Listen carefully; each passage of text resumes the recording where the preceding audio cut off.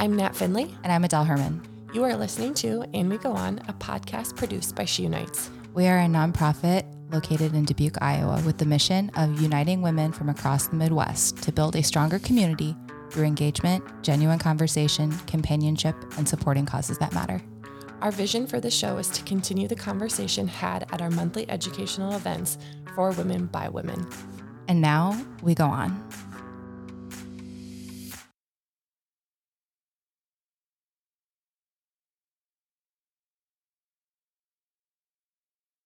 Hello, everyone. We are back with And We Go On. We are here with Megan Gross. I am Natalie Finley. And I'm Adele. And we are so excited to be here. Heck yeah. Woo.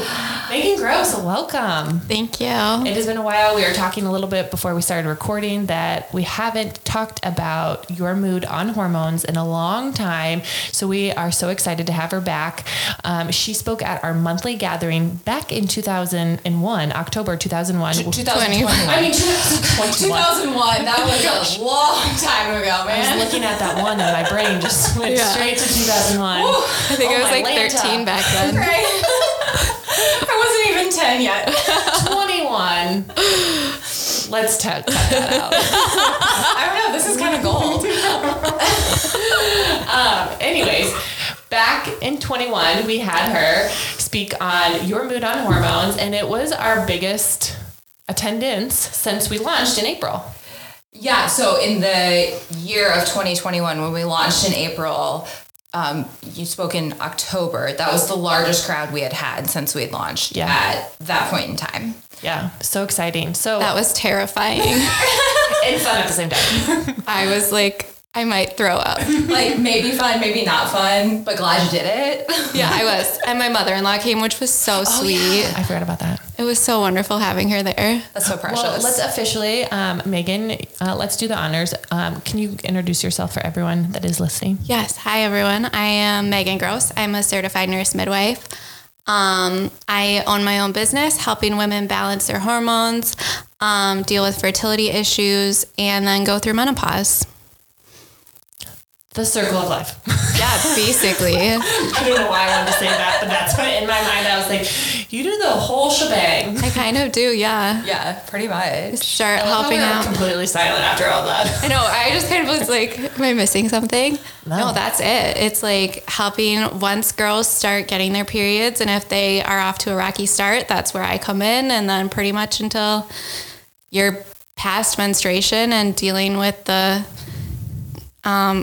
complications that come with that, or discomforts, I guess, that you experience. Because it is kind of shocking as a woman to have all these hormones for what feels like a million years, and then they all just kind of like cut off all at once. I can only imagine. Not looking forward to. Oh. I mean, it's not that I like jump for joy every time my cycle comes monthly, but for that, it just sounds a lot. It's scary because I feel like we're not educated. Yeah. And actually, there's research that shows that like your attitude towards menopause directly correlates with the severity of your menopause symptoms. Oh, dang. Okay, so got to change my attitude right now. So we should be really being like, it's going to be Like, great. yes, It is going to be great. I'm looking forward to the late 40s, early 50s. Yes. Yeah. Okay. Because you're not going to have to like deal with your menstrual cup leaking. Those are going to be great times. Oh, so great. No heavy cramps. No heavy cramps. Like No more those like period garbage to deal with. Yeah, the menstrual migraines, toodaloo. I do get like night sweats like 3 days Oh, before. dude. Worst. Like when you wake up and you're like, for the love, like why? Yeah. It's crazy. It's like I can tell I'm going to get my period because I wake up soaked. Yes. Oh my gosh. Least sexiest thing ever. Yeah. So terrible. So terrible. There's a lot of not sexy things about being a woman, but gosh, people appreciate us anyways. Yeah, that's true. Thank goodness. And damn, we're good. Like, we got a lot going for us, you know? We sure do. So, to get back to kind of what you chatted about a couple of years ago. Hormones. You specifically talked about your mood on hormones. So specifically in how your mood changes depending on the hormones present throughout your cycle. Yes. Let's do like a real quick recap of what we chatted on. Okay. No pressure. Yeah. No pressure. None at all. So Which hormones did we talk about primarily when it comes to mood? We talked about estrogen, progesterone, and testosterone. And there are more hormones involved with the female menstrual cycle, and there's more hormones involved as well in our mood. But specifically, just being very general on the menstrual cycle and how it affects our mood, those are the 3 ones that we focused on. Okay. So one of the things that I think came up a lot in this night, because to preface, this was the first event where we had the most Q&A probably ever on just like women's health in general, everything and anything pertaining to menstrual cycle, hormones, all that good stuff. But it kind of came down to women's health is very mysterious and it's not talked about. And so why is it mysterious? So there's like probably 1,000,001 reasons. One reason is women are not studied in medical research. It's generally men's bodies that we do our medical research on. So, and women are not men when it comes to treating with medicine as well as medical practices in general. Like, we're different. So women's health research is just so much less funded and less available. So that's one of the reasons. But then also talking about this stuff is so taboo in society. Like 100%. I feel like growing up in our, oh God, in our generation, I felt like it wasn't common to ask questions. Right. I like had a very open mom with this kind of stuff. But like, think about period commercials. Even still, I think we're still pouring blue liquid on pads to show. That's such a good example. It's just taboo. We don't talk about this stuff. And then boys are taught it's gross and like they're grossed out by girls' period products and periods in general, which is ridiculous because like over 50% of the population menstruates at some point in their life. Right. So I think that we just need to be like, screw these mamby-pamby boys. We're going to talk about it and we're going to be open with it. Right. Get on board.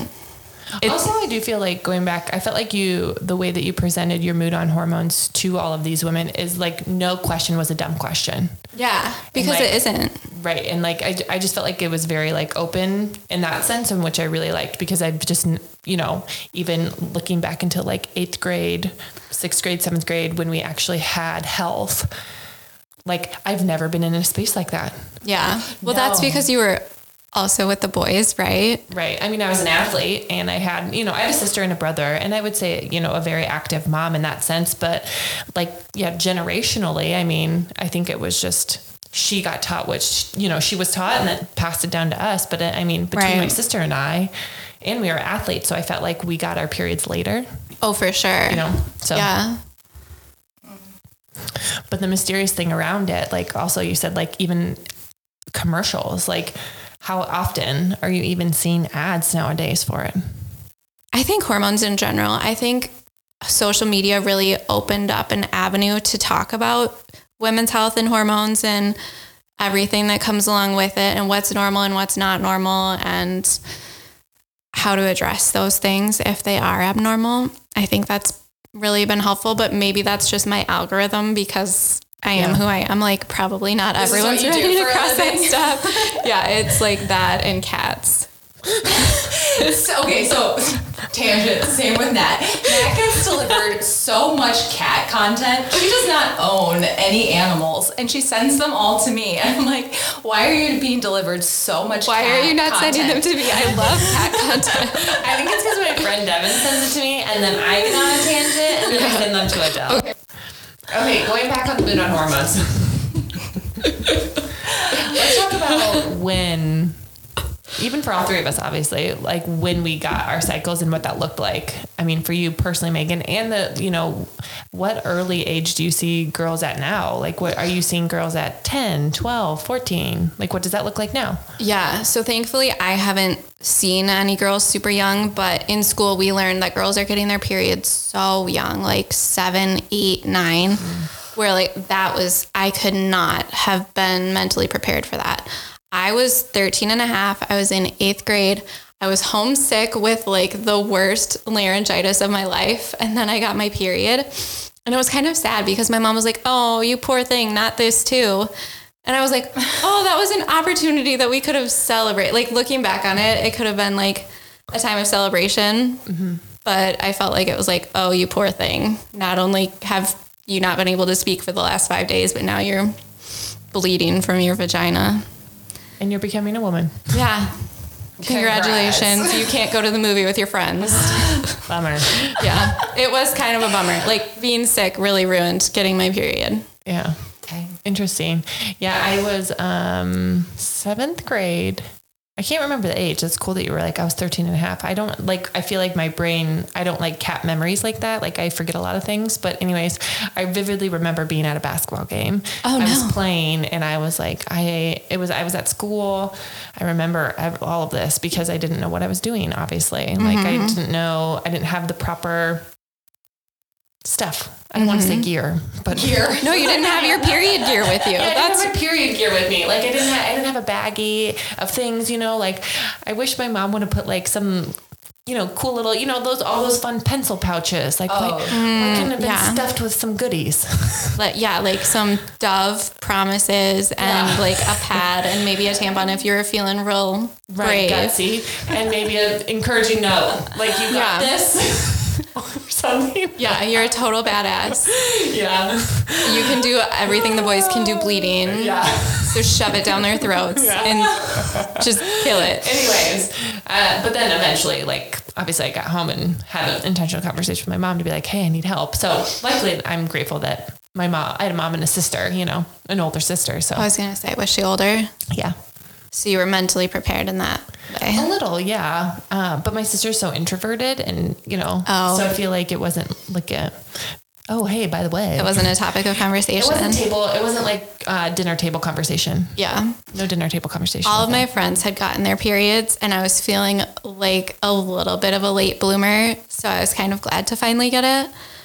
Because I was like, come on. Like they all have boobs and they all have their periods and here I am. Yeah. Still no boobs. But I do have my period. That's okay. Same boat. Same boat. It's fine. I don't remember exactly when. I was 6th or 7th grade, somewhere in there. I definitely don't remember first period or anything monumental with it. But I do so like my mom works in healthcare and she's always been very passionate about like adolescent health and reproductive health. So anything relating to like periods or sex or anything of that regard, it was like we had a conversation like once a year for like 5th grade until I like graduated high school, basically. That's amazing. So it was kind of just always a topic of conversation. So I don't recall there being a whole lot of mystery around it for me because I can remember having those conversations like multiple years before I ever got my period. And it was Rachel. Yeah, Rachel crushes it. So many books, so many conversations. Did you have the American Girl? Oh, for sure. Who didn't have the American Girl book? Okay, did you not? I had an American Girl doll, but I don't know if I had. There was like you and your period book. Oh yeah. Oh my gosh. So like they probably still do publish these, but they've changed it. Okay. There's some outrage from the millennials about the changes they've made. Okay. So like they would publish all of these books about just like growing up or anything like health related and like specifically like puberty related topics. It was called The Care and Keeping of You. I'm glad that you had that in your back pocket, Meg. It just came to me. I was like, it was called The Care and Keeping of You. And it had like their little illustrations, like, like the armpit hair and like. Yeah. But yeah, there's so many people had those types of books or whatever. So it was like a reference point, Mm-hmm. I'm going to have to ask my sister if she remembers this. Yeah. Yeah. See if Kat knew anything about that. But she had the American Girl doll, Care and Keeping of You. It's kind of iconic for anyone born in like the late 80s, early 90s for sure. Okay. I'm going to have to look into that. I wonder, it's one of those things that like you don't get when you're at Barnes & Noble. You just come home from school one day and it's like sitting in your bedroom and you're like, oh, cool. Yes. Cool. So like looking back to that time, like for you specifically and for the work that you do, Megan, like what I would say, like, what were you like taught around that? Like, I mean, or was it the American Girl doll and your mom just checking all those boxes? My mom was like pretty candid, but she also had kind of gnarly periods. and Same with like my mom. menstrual migraines, which thanks mom. Love that. So we were aware of when she was on her period. Like it was just a thing and I knew it happened and I think I knew why it happened. And she just was like really no nonsense with a lot of that kind of stuff. Like I can remember her telling me a lot of topics that maybe aren't necessarily comfy to talk about. And she'd just like say it and I'd be like, oh, okay. Now I know that. Here we go. Yeah. It was like she did the ripping off a Band-Aid approach, which I kind of like that. Yeah. Like there's no sense in sugarcoating it to some degree. Especially when it comes to the human body. yeah, because it is what it is. Right. Like nothing's going to change. No. Yeah. We weren't squeamish about it in my house and I'm the only girl. So yeah, it was just a thing. And I feel like we have had multiple conversations within She Unites too, and specifically our RISE program, that program that we have offered to high school girls.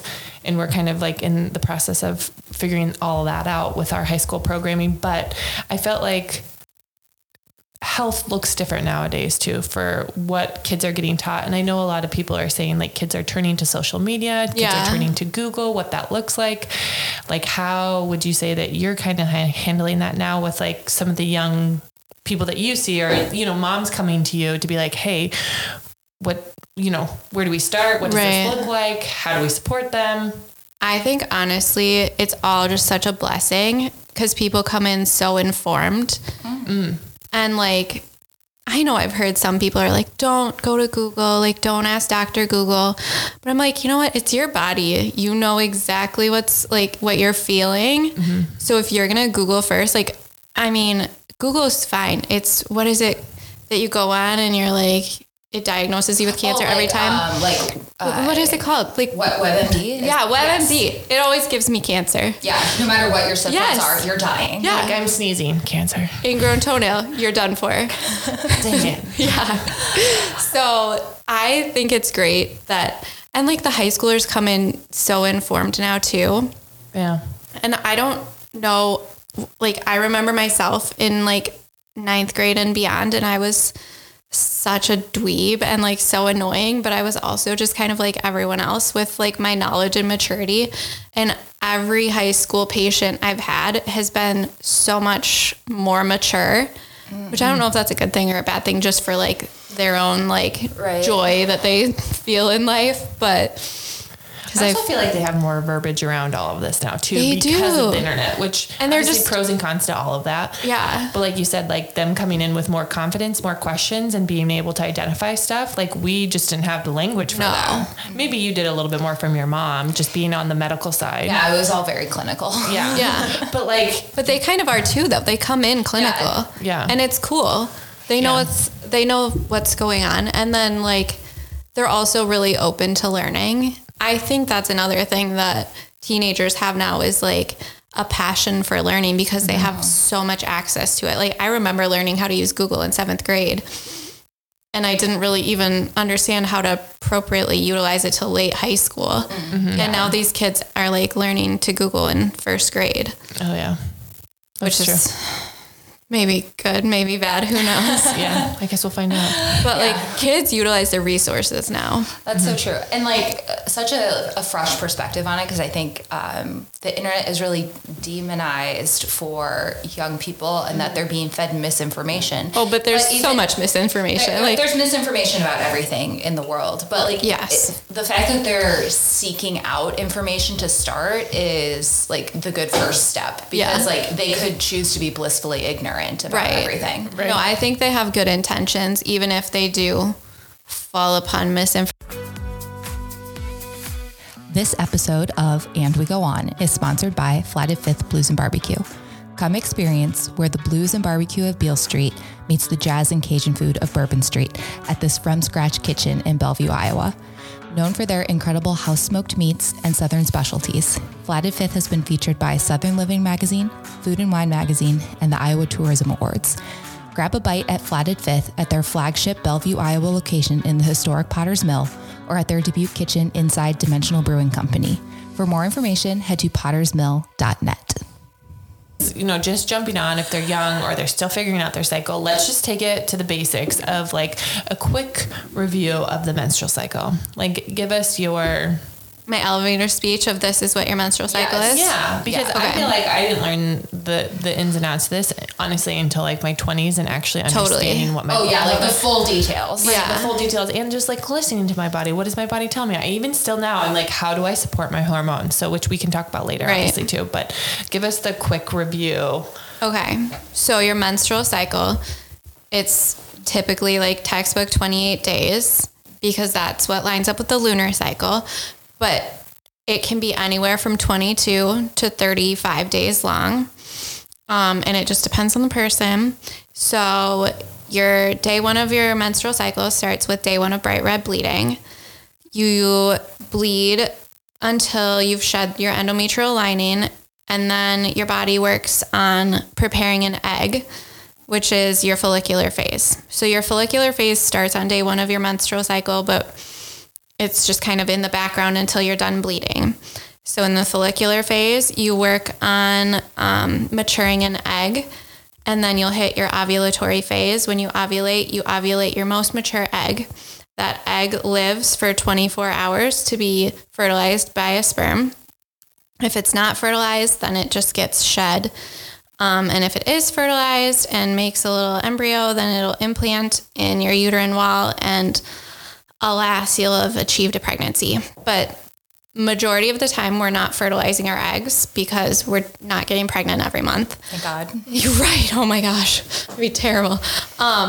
So you have a cyst that sits on your corpus luteum from which your egg emerged, or on your ovary, sorry. It's called your corpus luteal cyst. So that corpus luteum secretes progesterone, which puts you in your luteal phase, corpus luteal phase. And the progesterone lasts for about 14 days. And once that corpus luteum degrades, then you'll bleed again and start a new menstrual cycle. So it lasts 12 to 16 days in your luteal phase, generally about 14. I can like feel myself ovulate, and I can like time it out almost to the hour when I'm going to get my period. I'm not there yet. Can you feel yourself ovulate? I'm not quite sure. I can, yeah. So should we talk about signs of ovulation really quick? Because not everyone knows that. Go for it. Well, also too, when you start out saying it's how many days, like we're not saying your period is going to last this many days. No. We're talking about the full cycle is called the menstrual cycle. So the bleed lasts anywhere from 2 to 7 days. Some people are lucky and some people are unlucky. I'm the unlucky one. Are you? I used to be, but mine has started to calm down. Thank you, uterus. That's age for you. And who knows, it'll probably go wonky again because I'm getting to the fun age of 35 where you start to enter perimenopause. So you have like a couple years where you're in like the good zone of having normal, like predictable periods. But when you first get your period, for the first like 10 to 15 years, your body's learning how to do it. So you just kind of like struggle through for a while, and it can be super heavy or super light or really irregular. And then you hit the sweet spot where it's like, this is going great. And by the time you're used to that, you're 35 and you enter perimenopause and you do all of the adolescent stuff again as it peters out, which is really uncool. So when you say the early phases, obviously kids are getting it younger, like what does that look like for supporting that? So diet's really important for supporting kids. Also, stress levels are so impactful on your periods. Like, we don't think about it, but like if you were to keep a journal of your stress levels and then a separate journal of like, this was my period this month and this is how much it sucked, I can almost guarantee that your more stressy months are going to have worse periods. So kids in chronic stress situations are probably having more uncomfortable periods, or kids dealing with mental health issues, because that does impact your stress level as well.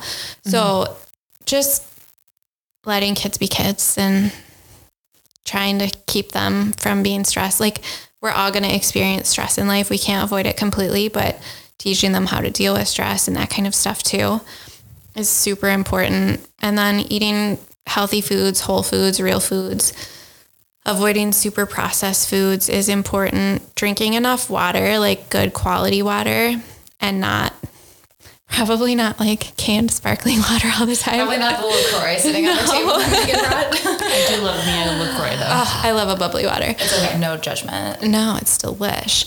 But yeah, making sure you have balanced minerals is really important for all processes in the body. And yeah, exercise as tolerated. Just depends on the person. Some kids do sports all the time. Some of us did not do that. I love that you're looking at me right now. Well, both of you. I'm like, you both did sports, and I did sports for the social aspect. So I chose my sports based on like, how much can I chit chat during this? Cross country skiing is like ace for, you just stay back and then you're like, hey. For sure. That's awesome. I feel like that doesn't happen as much in Iowa as it did in Minnesota though. Yeah. So many like cross country skiers in Minnesota. Right? It was like, so fun. doing ski team for sure. That's funny. Anyway, so like kind of back into the kids who are getting their periods like much younger in life. So we're kind of saying that it's mostly environmental triggers that are making this happen younger, right? Can be. There's also a socioeconomic implication to it as well. And there are like people of certain races are more likely to get their periods earlier. So that's like women of color are more likely to start menstruating early. And is it because of some genetic component or is it because of like socioeconomic stressors? It's kind of hard to say, but it is something that is seen clinically. Okay. Interesting. Yeah. But also there's like, hormonal additives in food. Right, because I feel like this is something that we've been seeing a lot more just in like the last, 10 years, yes. 15 years. And because I feel like even when we were growing up, like we didn't have friends who were getting their periods at age 7 or 8 years old. No, I think everyone probably had a one-off. Like there's this one girl in 4th grade that got her period, but like that was 4th grade. We're 10 in 4th grade, Exactly. 9 and 10, I suppose. We're not talking like second graders. Second graders, right. Ugh. Right. So like what has changed in the environmental like kind of component that has triggered this to happen, I guess? That's a good question. Yeah. Which we don't have the answers necessarily. No, we would like to. We would like to. So if anyone listening is out there doing some research on it, please send it our way. Yes. We can nerd out. Yeah, we would love to. Oh my gosh, we would. Do you think going back to like the research component is the reason that women aren't touched is because like the baby aspect? Say that again. Like reframe the question. Like going back to the beginning when you said a lot of like women. Because women carry babies that then like, they're not researched because they risk out of research. Yeah. Certainly. Yeah. Yeah. I was just curious. I don't know why that that came to my thought. That is like an ethical dilemma in research is like, oh, this isn't safe to do on a pregnant woman because we don't know how it's going to impact the baby. And then same with lactation, like certain chemicals aren't used in studies because they don't want to risk baby. Yeah. So yeah, that cuts out some times in women's lives that they're available for research. Totally. So going back to the cycle, after the red bleeding, can we go to the follicular phase? Yeah. Yeah. And what that looks like again? So the follicular phase is when you have an egg maturing on your ovary. You have multiple eggs on your ovaries at all times. Gotcha. But generally you'll have like a primary egg that is like the chosen one to work that month at becoming the one that's going to get ovulated. Gotcha. And then we go into... And then ovulation, there's like a couple hormonal triggers that happen. Like your luteinizing hormone will skyrocket and your estrogen will drop just a teeny tiny bit. And then if people can feel ovulation, that pain is called Mittelschmerz. Really fun German word. Great word. Yeah. It means middle pain. Middle pain. Yeah. And at ovulation, you'll have like copious amounts of cervical fluid and it'll be more like really thin, clear, stretchy, kind of bubbly. This is another German word. That's called Spinnbarkeit. Interesting. I don't know why the Germans got all the naming cred on the Germans are great. ovulation, but they did. So the Spienbarkeit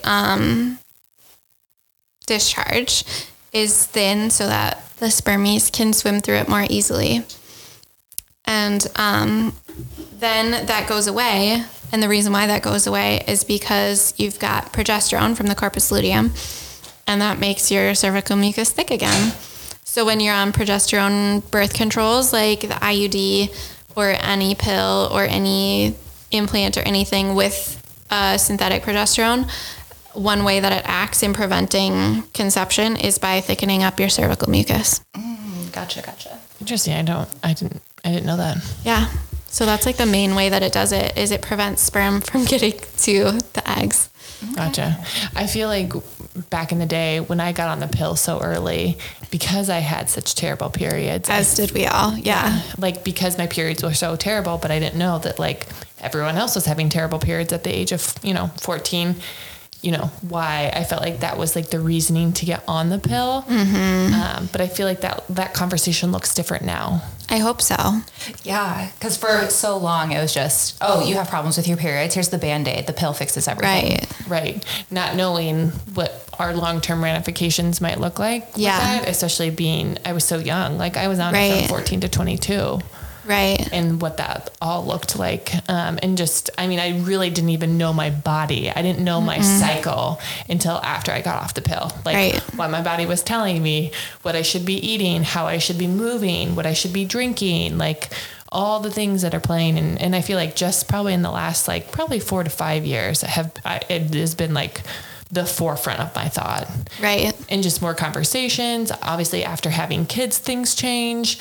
And then like, I think just too, like the people that I'm around to have these honest conversations with, and, people like you to be like, hey, this is okay to talk about, or I have answers, or if I don't have the answers, I'm going to help find you, someone with the answers, type of thing. So I think it's too, like, that's huge.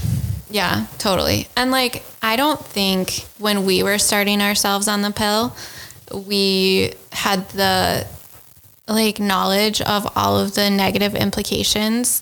Mm-hmm. Like 1/3 of women on birth control develop new or worsening mood disorder problems. So like as a nervous Nelly that I was as a like child and teenager, going on the pill was catastrophic for my anxiety problem. Oh, I definitely feel like it heightened mine. Oh, totally. And then my mood swings were like off the charts. Right? I was crazy grumpy when I was on the pill. Mm-hmm. And I was like, I don't think I'm actually an angry person. Oh, same. And I'm not an angry person. I have opinions, but I'm not angry. Right. But the pill made me like really angry. And then you throw in on top of, after turning 21, throwing in a few cocktails, maybe a few bad relationships, and you got every crazy girl rap song. Oh, yeah. Totally. Yeah, for sure. And you're like, we just don't even know our bodies. Yeah. No. And we have chemicals altering our bodies. Right. And brains, like bodies and brains. Yeah. Because those hormones do work on our brains. That's why it's called your mood and hormones. Yeah. Right. It's wild. I feel let down by the medical system for the fact that like, instead of being given better pain management options for my cramps, I was just given a pill because I still had cramps. Like that's the thing. And then that's when I developed a migraine problem, was after I went on the pill. Mm-hmm. I'm like, did that start it? Would I have had it anyways? It's impossible to say now, but I didn't have migraines before I went on it, which is interesting. Yeah, it's frustrating. And my mom says the same. And I'm like, bro, if this happened to you. Mm-hmm. Interesting. Yeah. I do feel like too, like looking back when I was put on the pill, like, do you even, and I know this, I didn't put this in our notes. That's okay. Like, when did the pill like come to surface? Like, what, when was it? Like, was that? It was the 60s, I think. Yeah. You sent me a documentary. Did you watch that? I watched that documentary. Why didn't I get sent this? Oh, I'm sorry. It's You okay. left out. Were we discussing it? I think we were both really frustrated about something. And you're like, do you want to be pissed off more? Watch this documentary. I was outraged. And this is stuff I should have like really realized. Yes. But it's like, It's dark and twisty. Because like back in the day, like our parents were they were getting educated on this new medicine, how it can support these kids, how it can support them. And like, I mean, that they were getting told by medical providers. So to me, I'm kind of like, they were doing the best that they could with the information that they had at hand. Yeah. And like, obviously they didn't have access to Google. They weren't, you know what I mean? Yeah. Like the only information that they had were like the pamphlets that were given to them. Right. In the waiting room, you know? So Yeah. I'm kind of like, looking back, I'm like, if that was your only option, why wouldn't you take it? You know what I mean? Yeah. And I mean, like you said, Adele, with like the long-term ramifications of what that looks like for, infertility. Some people have issues with it. Some people don't. Why is that? Like, we don't know the answers to those questions, do we? No, I don't have the answers. And I work with people that have fertility problems. Like, why does she have fertility problems? But like, I got pregnant when I thought about getting pregnant, like, that doesn't make sense. Or why did this person get pregnant? No problem. And now they can't. Right. So many questions. Yeah. Yeah. The documentary we were talking about was The Business of Birth Control. It's by the people that did The Business of Being Born. Yeah. It's Is it so still well on done. Netflix or is it on Hulu? No, it was a separate thing. It's like a Vimeo. Yeah, we can put the link in the show notes. I think you might have to pay to watch it now. But point being, really interesting, all about like how it came to be and like so mainstream, but from the business model. Yeah. Interesting. Very fascinating. It'll get you a little riled up. Yeah. Prepare yourself to be big mad. Like, yeah. And like also just, it's another one of those situations where you're like, did I actually volunteer to come on this earth and be a female? Because what was I thinking? I will be a man in my next life. So you'll be reincarnated as a man? Okay. A man with good skin. Okay. Oh, I was hoping mine would be like a horse or something. Mine more like animal. Well, I would also, if animal is an option, I would like to be a house cat. You would make a great house cat. Wouldn't I? Yeah, you really would. I feel like a horse isn't as social. I need to think about this. I'll get back to you guys on what I would Yeah, think. you would need a very social animal, something that like runs in a pack for sure. Yeah, like a wolf. A wolf. Yeah, that sounds violent for you. You're That's like true. not violent enough to be a wolf. Let's think. What about like a meerkat? Or like a prairie dog. Yes. Oh, maybe. Let's do some more research. Stay tuned. Stay tuned. Ooh, what are those things like Zaboomafoo? Lemur. lemurs. A lemur. Zaboomafoo. Oh my gosh, what a throwback. Funny that you said that. Do you like? I like the hand motions that you pulled. Megan's over here dancing with her arms like wide. No, it's not dancing. I'm doing the lemur hop. The lemur hop. Okay. Did you watch Zaboomafoo when you were little? I on do, but PBS? I do not remember the lemur hop. He was a lemur. Yeah. We might have to put this in show notes too. Okay, yeah, we're gonna also put a small YouTube clip of Zaboomafoo for reference. Okay, getting back to hormones, we have a lot to cover. Yeah, we do. We might even have to put this into two parts because I feel like we have so much to cover. And I feel like whenever we talk about this, we always have people come back to us and be like, "Hey, I have this question," along with like 70 others. Let's talk about your hormones and your mood. Let's go a little bit deeper into that. Yeah. Estrogen, progesterone, testosterone. Mm-hmm. Give us like a little bit of a breakdown of each of those and like what that plays into with our mood. Just to really water it down to like basic stuff. Estrogen is what makes us feel calm and at ease and just kind of like good. It's just like a feel good hormone. Testosterone is going to make us feel a little more amped up. Kind of like more aggressive, but not aggressive with a bad connotation. I really enjoy myself when I'm ovulating and I have high testosterone levels because I'm a little bit more outgoing. I chose my glasses when I was ovulating and I feel like it shows. They're a little more fiery. Yeah, they're wild. And then progesterone is a quiescent. It's a quiescent on your smooth muscles as well as your brain. So that's just going to bring like calmness. Mm-hmm. So in an ideal world, in your follicular phase, you're kind of increasing in estrogen. So you should just be feeling good. By the time you're ovulating, you have testosterone and that makes you feel really up and at 'em, go get it. And then in your luteal phase, you have progesterone, so you just feel chill. And then they all drop before you get your period. And that's when we can experience PMS, is because all of our feel-good hormones are going away. And they balance each other out. And if they're not in balance, then we can have more severe symptoms of PMS and PMDD. I feel like more women are talking about PMDD. PMDD is devastating. Yes, I feel like I've, and maybe it's just what I've been seeing online or, more, you know. Do you follow Lindsay Kirk? Yes. That post she did talking about her PMDD, I was like sobbing watching it. Mm-hmm. So for the listeners who don't know what PMDD is.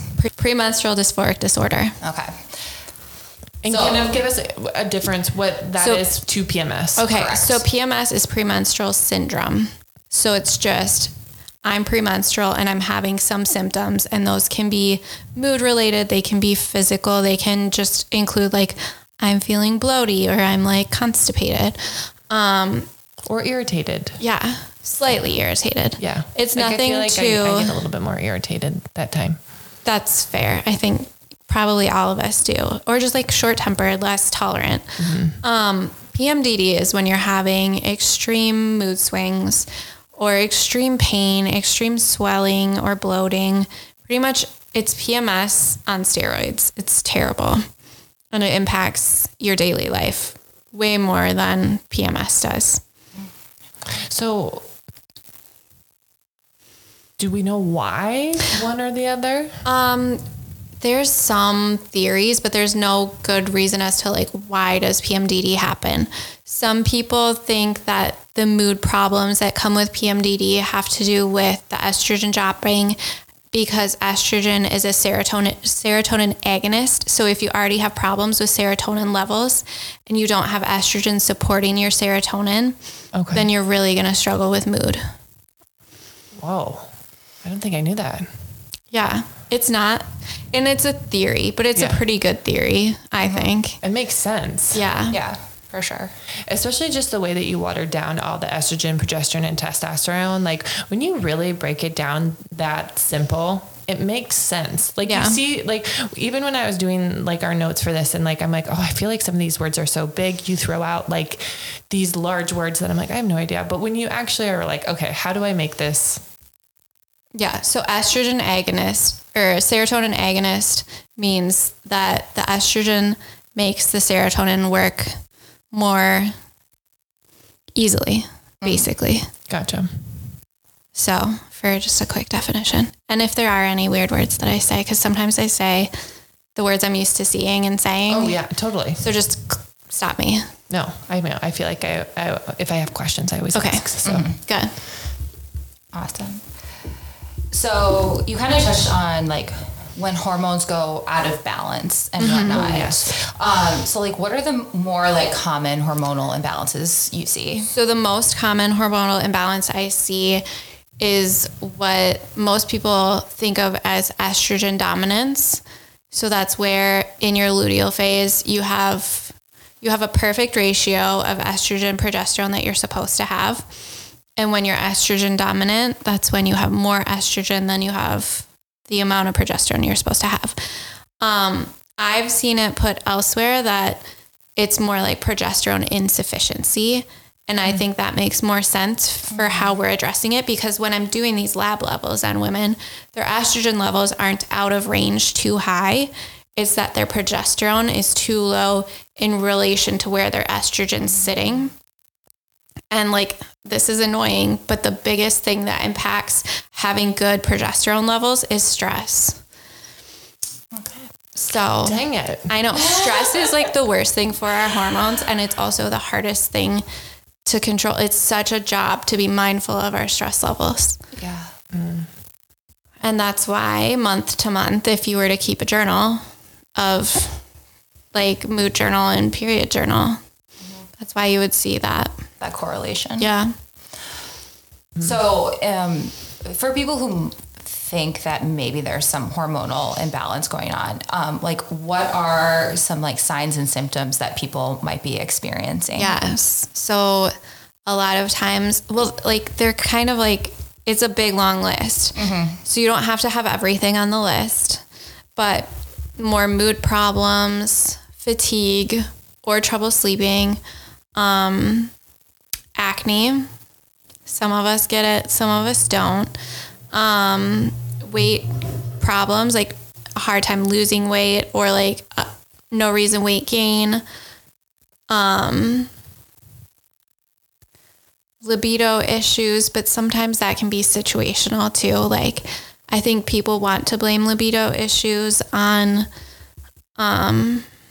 like their hormone imbalance, but sometimes it's more like a situationship problem.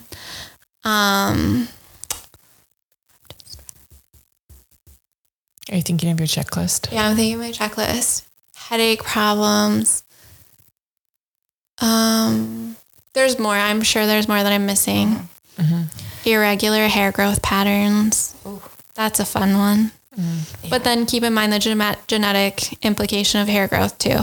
Some of us are Germanic in nature and grow more hair. Oh, totally. Yeah. So like ways to support this imbalance, what does that look like? So stress support is the biggest thing. Eating in a way that makes your body feel good. I'm not going to sit here and say there's like a one size fits all diet because if I was eating like Adele eats, I would be miserable and vice versa. Yeah, right. Exactly. So I'm not going to sit here and say like there's a perfect diet for everyone. Making sure you're keeping your blood sugar balanced in a way that works for you is really important because blood glucose balance is another form of stress. So getting hangry is so terrible for your hormone levels because it causes a rise in stress hormones that we can avoid. Just by the simplicity of listening to your body and feeding it. Yeah. And feeding it food that makes you feel good. Like if you're eating and it makes your tummy hurt or it makes you too bloaty or it makes like even your nose run. If you're eating and the food you're eating makes your nose run, that's your body saying like, hey, something's not right with what you're eating. Like how often do we ignore that? Like I'm working so hard right now and just like honoring what makes my tummy happy because I have a very picky tummy. Not necessarily a picky palate, but gosh darn it, my tummy's picky. I feel you. Yeah, we were kind of, we talked with Steph Gretz a few weeks ago. We were kind of talking about the same thing. Like how can people start to like better be in tune with what their body is trying to tell them? And like as simple as diet, like if a food's not agreeing with you, like please honor that and like try to tune in a little more. Yeah. Because it's not making your body is working on fighting whatever you're eating or digesting whatever you're eating instead of keeping your hormones balanced. Getting good sleep. This is the one I'm probably the worst at is like honoring my sleep cycle. Are you a night owl? I am like we could probably get into like, why does Megan not sleep well? Because she avoids her thoughts in her brain until she goes to bed. 9:00 at night. And then I think of all of the things and I have like these amazing ideas, but then I'm like, don't get up and write them down because it'll wake you up more. So it's just a lose-lose for me. Just vicious cycle. Yeah. But also as women, keep in mind, we need more sleep than men. And men get kind of grumpy about that, but we do. We just naturally need more sleep. We run on a different circadian rhythm than men do. It's not even a I can't remember the name of like the testosterone cycle versus the menstrual cycle, but they have a 24-hour clock and we have a 28-day clock basically. So like game changer. Yeah. Right. And like our world is like Clay can function way better on minimal sleep than what I can. Oh yeah. Oh, totally. Justin too. Right. You hear men talk about how they can function totally fine on like 5-6 hours of sleep a night. And like, that's their regular. And I have yet to meet a woman other than my sister who like chooses to not sleep, that can function on anything less than like 7. I can for a day. Yeah. Like if I get 4 hours of sleep last night, I can power through and I'll be real sad, but like I can do it. But the following day, I am a useless sack of potatoes. Right. Yeah. Like you can rally, but it's always that second day. Yeah. It catches up to you. It does. Even if you sleep good the night before, you're just dead on your feet anyways. Yeah.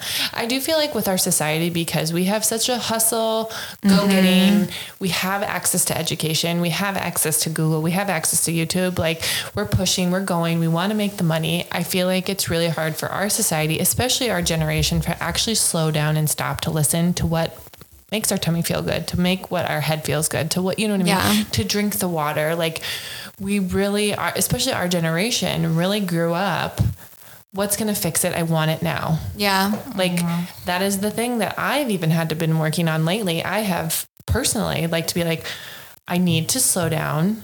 I need to drink my water. I need to check in with my body, and I need to prep my freaking food. Like, yes. I need good meals, and I love food. So like even lately, like even for lunch, like I used to just skip lunch and or I would eat a late breakfast, or I would just snack and it wasn't, and I was miserable, or I was eating in like weird times, or I was eating on the go, and it wasn't fueling me. So anyways, that's been something lately I've just been trying to be really disciplined with, to be like, okay, what am I putting in my body and how is it energizing me? And I'm not saying I'm dieting. I'm just saying like, I'm just being really thoughtful what I'm putting in. No, I think the great majority of us, like as women in this like world we've grown up in, where we all grew up with body dysmorphia, like we just did. I don't know anyone that doesn't have some form of body dysmorphia of some sort, but like we're not eating enough to fuel our bodies. No. And that's making us feel crappy too. Right.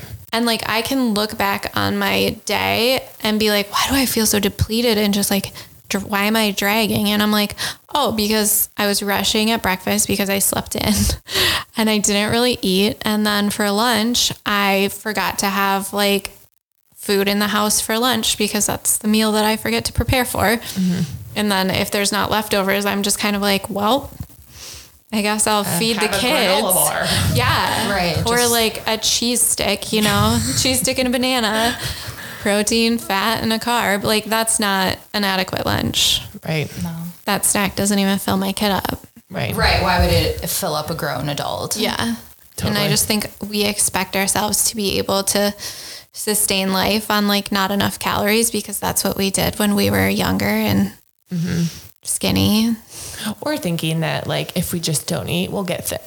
Which Like, is not true. No. It puts your body into more stress. Right.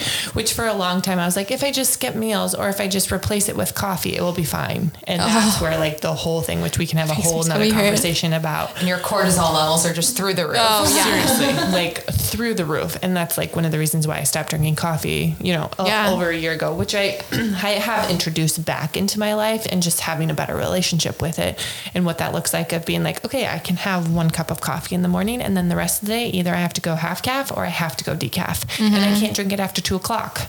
No. Like, and then even with alcohol, to be like, I need to have a better relationship with this stuff. Like I need to have better boundaries with it, and what, you know, how am I listening to my body and how is it affecting my hormones? Because for a long time, I'm just like, it has nothing to do with my hormones. Oh, it totally does. Affecting my hormones. And you're like, oh, it affects your sleep. It affects your liver's ability to metabolize things. And the way that we deal with our excess hormones is through our liver. That's how we're detoxing our hormones. So like giving our liver love in any way that we can is also a really good way to balance your hormones. So like staying hydrated, so important. Some people do castor oil packs. I've done that in the past. It's a little bit finicky to do and it kind of is messy, but that's an option for if you're feeling like liver stagnance or even just much as like drinking like some dandelion root tea or milk thistle tea. Like that's super supportive of your liver as well. So that's good to know. Yeah. I didn't know that. Yeah. I didn't even ask you, once you figured out like all your allergens, did your like cycle change dramatically? Trying to remember. I don't feel like I did. I mean, knock on wood, like I've always been pretty fortunate in having like pretty tame periods. So I don't remember that ever being super out of control when I was figuring it out. I will say that there was probably just a level of more predictability. It's not that it was necessarily better or worse. It was just like I was more in tune with my body and I knew what was happening. But a lot of that was just a practice of like elimination diets and like having to learn to be in tune with my body. Yeah. And so therefore I was more in tune with my cycle and what was going on hormonally with me. If that makes this sense. is what I can eat. This is what I can't eat because my stomach is wrecked. Right. And so then in return, I picked up on like those other like kind of like vital signs and cues of like, like being able to like, oh, I can now feel when I'm like ovulating. Cause like I do feel like that change in my body or whatever. So, and that was just more like a mental, like attuning practice. Once you experience a health event that forces you to like become in tune with your body, whether it be like gut problems, food allergies. I got diagnosed with celiac disease, so that's what did it for me. Or like even having babies, like that's when your next life begins. When you start to be able to like pay attention to what's going on. Right. And it happens kind of at different times for everyone. But it seems like once someone's had a baby, everyone's kind of on the same page with like, I can tell what part of my cycle I'm in based on how I'm feeling. I do feel like there's a level of confidence. I felt like when I got to that point of like listening to my body and more advocating for it, I felt like there was this like internal confidence that I had to be like, okay, these are the questions that I can ask and I'm not scared to ask them. And this is what I know about my body. Yeah. You know what I mean? Yeah. Having a little more just like confidence over knowing what your body does, versus just like hoping you have it figured out. Yeah. Like, I think this is what it does. No. This is what this is what it does. I just went through it. It's very obvious to me. Yeah. And not being shy about it too. Like for me, I felt like because I didn't have the verbiage to go with it and I didn't know all the information, I felt like I couldn't talk about it. Like, and you know, so I'm glad that I'm around a bunch of supportive women that are able, you know, to answer questions and to talk about it and to like even advocate for like food stuff. Like I've learned so much from Adele just with like the foods on the food aspect side of what she can eat, what she can't eat and what that looks like. And even like challenging, like Adele doesn't drink and she doesn't drink coffee. So like, what does that look like? And we've had open conversations of like, hey, how does this make your body feel? And like, you know, stuff like that. So just like being able to have those conversations with close friends, like is huge in my opinion. I wonder why that's different now. Cause I feel like we all feel a little bit more capable of talking openly. And I wonder what flipped that switch for all of us. Or maybe it just came with age. Maybe. We just stopped caring what other people think. Yeah. I feel like it's probably a combination of things. I think one, getting older, you just like really don't care as much. Like you're willing to ask your dumb questions and be okay with it. Yeah. But I think also like media's representation and like the kind of freedom to access information as you wish. Like you feel a little more prepared to then like go into a discussion with somebody when you can like do your research and have a bit of background knowledge or you're searching for questions. So then you can like crowdsource that information with your friends. Yeah. Maybe it's like Friends. I wasn't allowed to watch Friends growing up because there was too much sex related stuff in it. But like maybe that opened up the candor for like all of us to be able to. I didn't watch Friends until it came on Netflix. Really? I wasn't allowed to. You weren't also allowed to watch The Simpsons or Ren and Stimpy? No, I saw The Simpsons every once in a while. We weren't able to watch Roseanne. Do you remember Roseanne? Yeah, and I can't remember if that was allowed or not. But we I feel like it watch wasn't a lot of TV. Like we were all super athletic, so like the only time you were busy at night. Yeah, the only time we were able to watch TV is like right after school for like 30 minutes. Rugrats. So it was like that or Saved by the Bell or Full House. Full House. My mother was very against Rugrats. We never watched Rugrats. Yeah, we couldn't watch that. No, we couldn't. Why? I think she was very offended by the sheer title of this show, and so she was like, "No, absolutely not." Yeah. I don't call my kids the nicest names. Rugrats is really tame. I also don't remember like a ton of movies. I don't remember a ton of shows. Like we were also just like, we were athletic on the athletic side, but my sister and I rode our bikes everywhere. So like we were outside all the time. I love that. Yeah. Which is cool. But, that's funny. But I didn't watch Friends until it came on Netflix. I only watch Friends at my friends' houses. Like I definitely haven't seen every episode. I've seen more episodes of Seinfeld than Friends, which is kind of funny because Seinfeld is a little raunchy too. Yeah, and it's older. It is older. Maybe arguably more raunchy than Friends. Oh, or at least more explicitly raunchy. Honestly, I never understood the plot of it. I think that's why. Is there a plot of Seinfeld? I don't think there's not a plot. Also, New Girl is leaving. I don't want to talk about it. Oh my gosh, I am so upset. Devastated. It's going to Hulu, and guess who doesn't have Hulu? It's going to Hulu? Yeah. Do you have a Spotify account? No. Oh, can you use your Spotify account? Mine are linked to each other. I guess like when I signed up, like I got like Spotify and Hulu, so like mine are together for the same price. Do you have commercial Hulu or non-commercial? Non-commercial. Stop it. Yeah.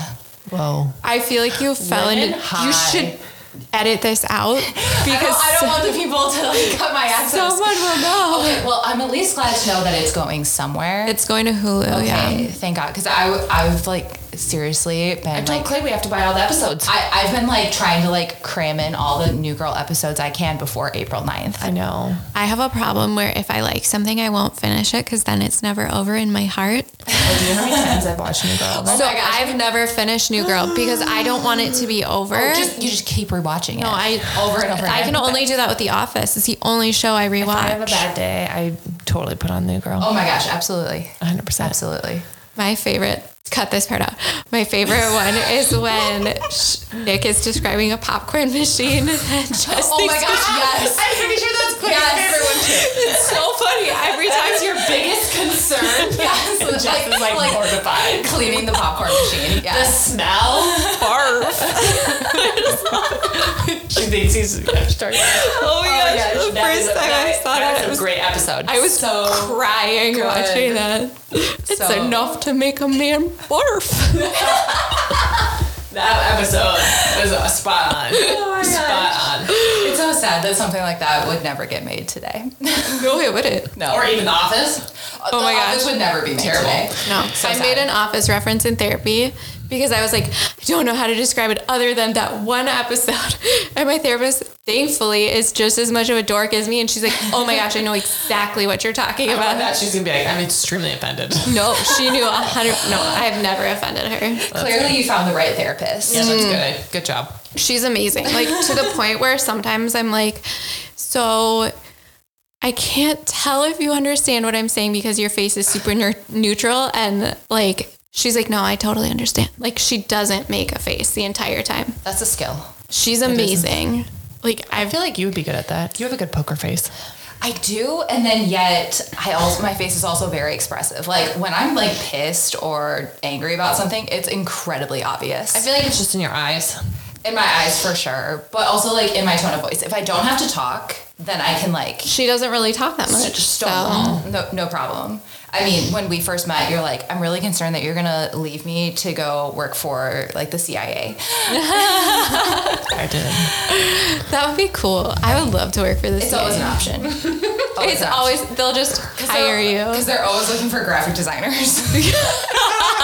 Midwives too, I bet. Plus they like people with like that need therapy and, you know, Yeah. have like untreated ADHD. They love that shit. They love mentally unstable people. And artists. Right on check their all the alley. boxes. They really do. No, it's a great cover story. If you have to like go undercover or whatever, like you already have a great alias for sure. There's this one guy like on TikTok or Instagram and he's like the ADHD detective. Like he does this little play where it'll be like good cop, bad cop, but it's like good cop, ADHD cop. And like the ADHD cop is always getting him because he was like doing the conversation where it's just, you know, like All over the place. That's funny. as you do. Oh my gosh. And he distracts the criminal into like telling the crime or whatever. I don't know. Yeah, That's it makes funny. me laugh. I see second careers for us, Megan. Yeah, I'll in cheer the you on. CIA. Definitely. I can't. Okay. I talk too much. I talk too much. I could never be in the CIA. Okay, you two might blow your covers. Really I would quickly. totally. I mean, 1,000% blow my cover. oh my gosh. Like yeah. Nick with keeping a secret. Oh my gosh. Back sweat. Yeah. Sweatback.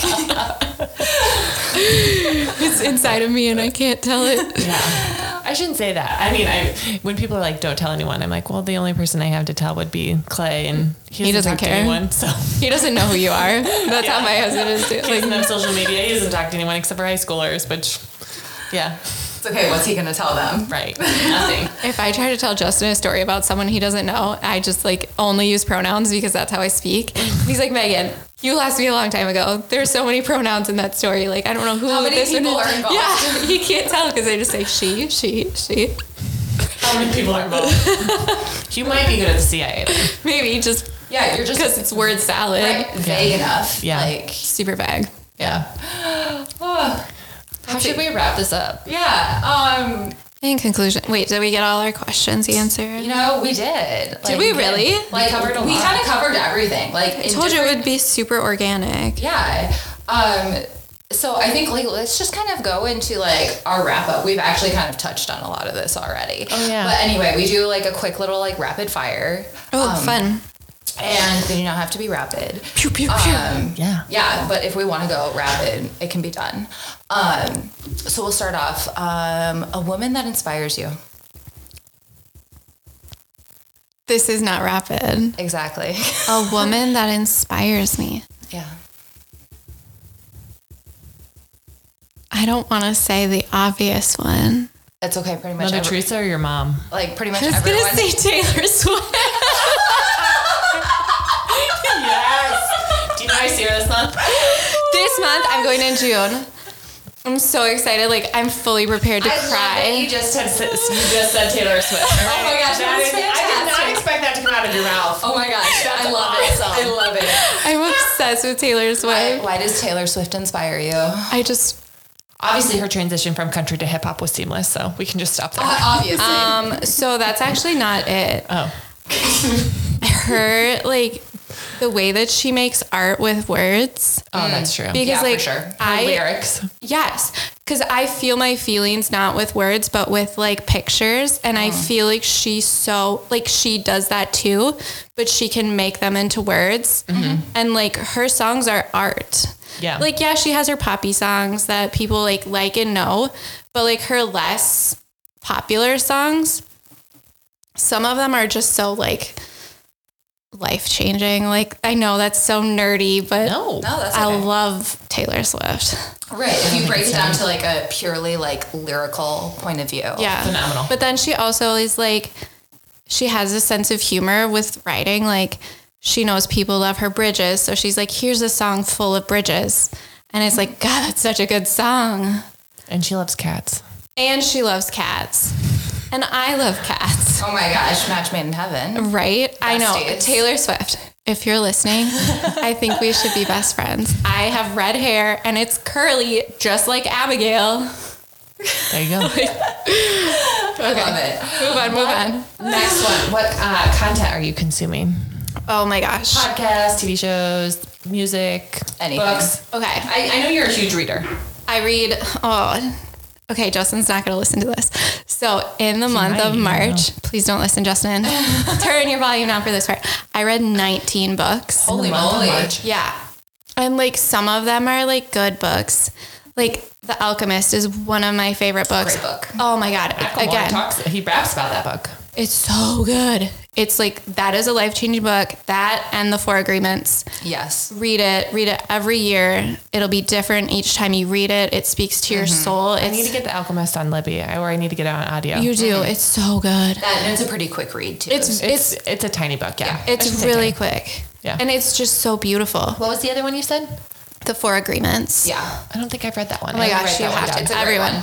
Everyone Okay, needs to read them. everyone. So like those, but like also just like straight garbage, like hacky romance. Like I love it all. I'll read it all. That's awesome.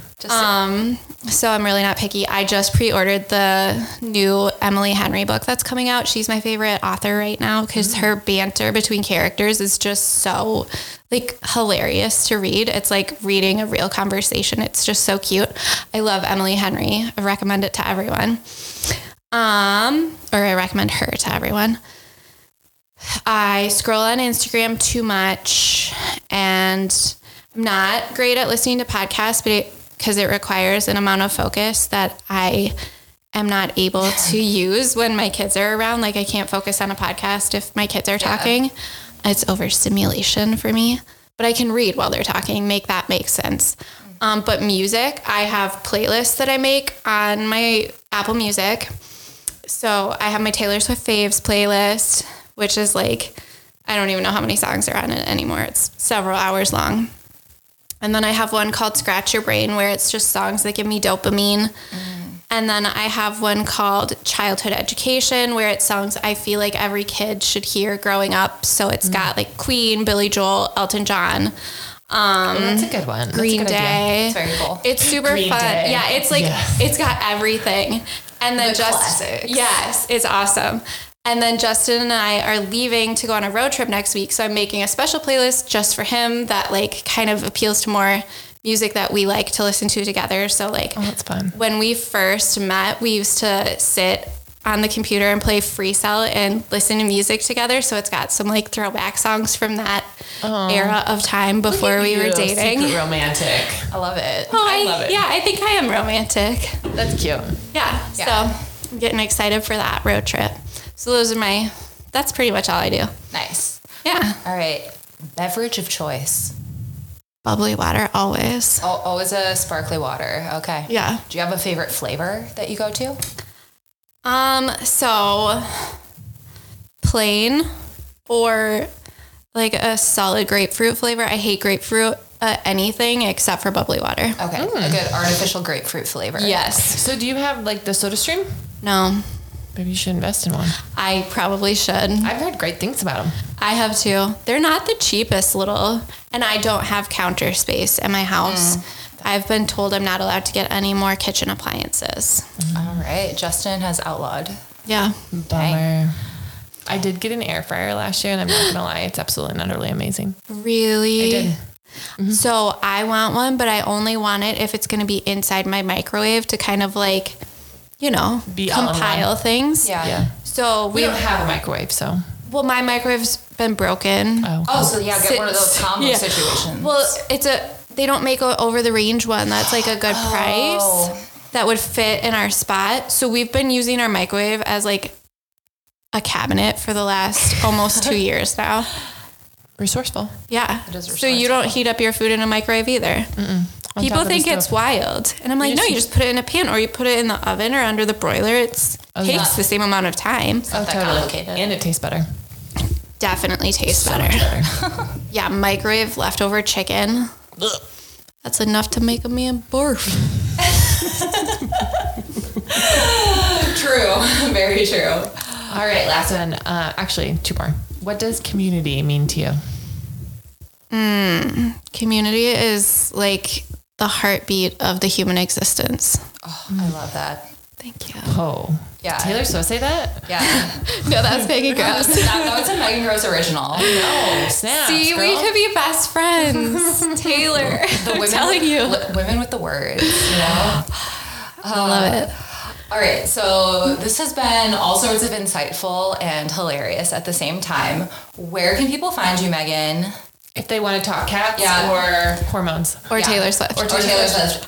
Any of the topics are approved. Yeah. Yeah, I'll talk about anything. If you're a dude and you try to reach out on Instagram, you'll be blocked.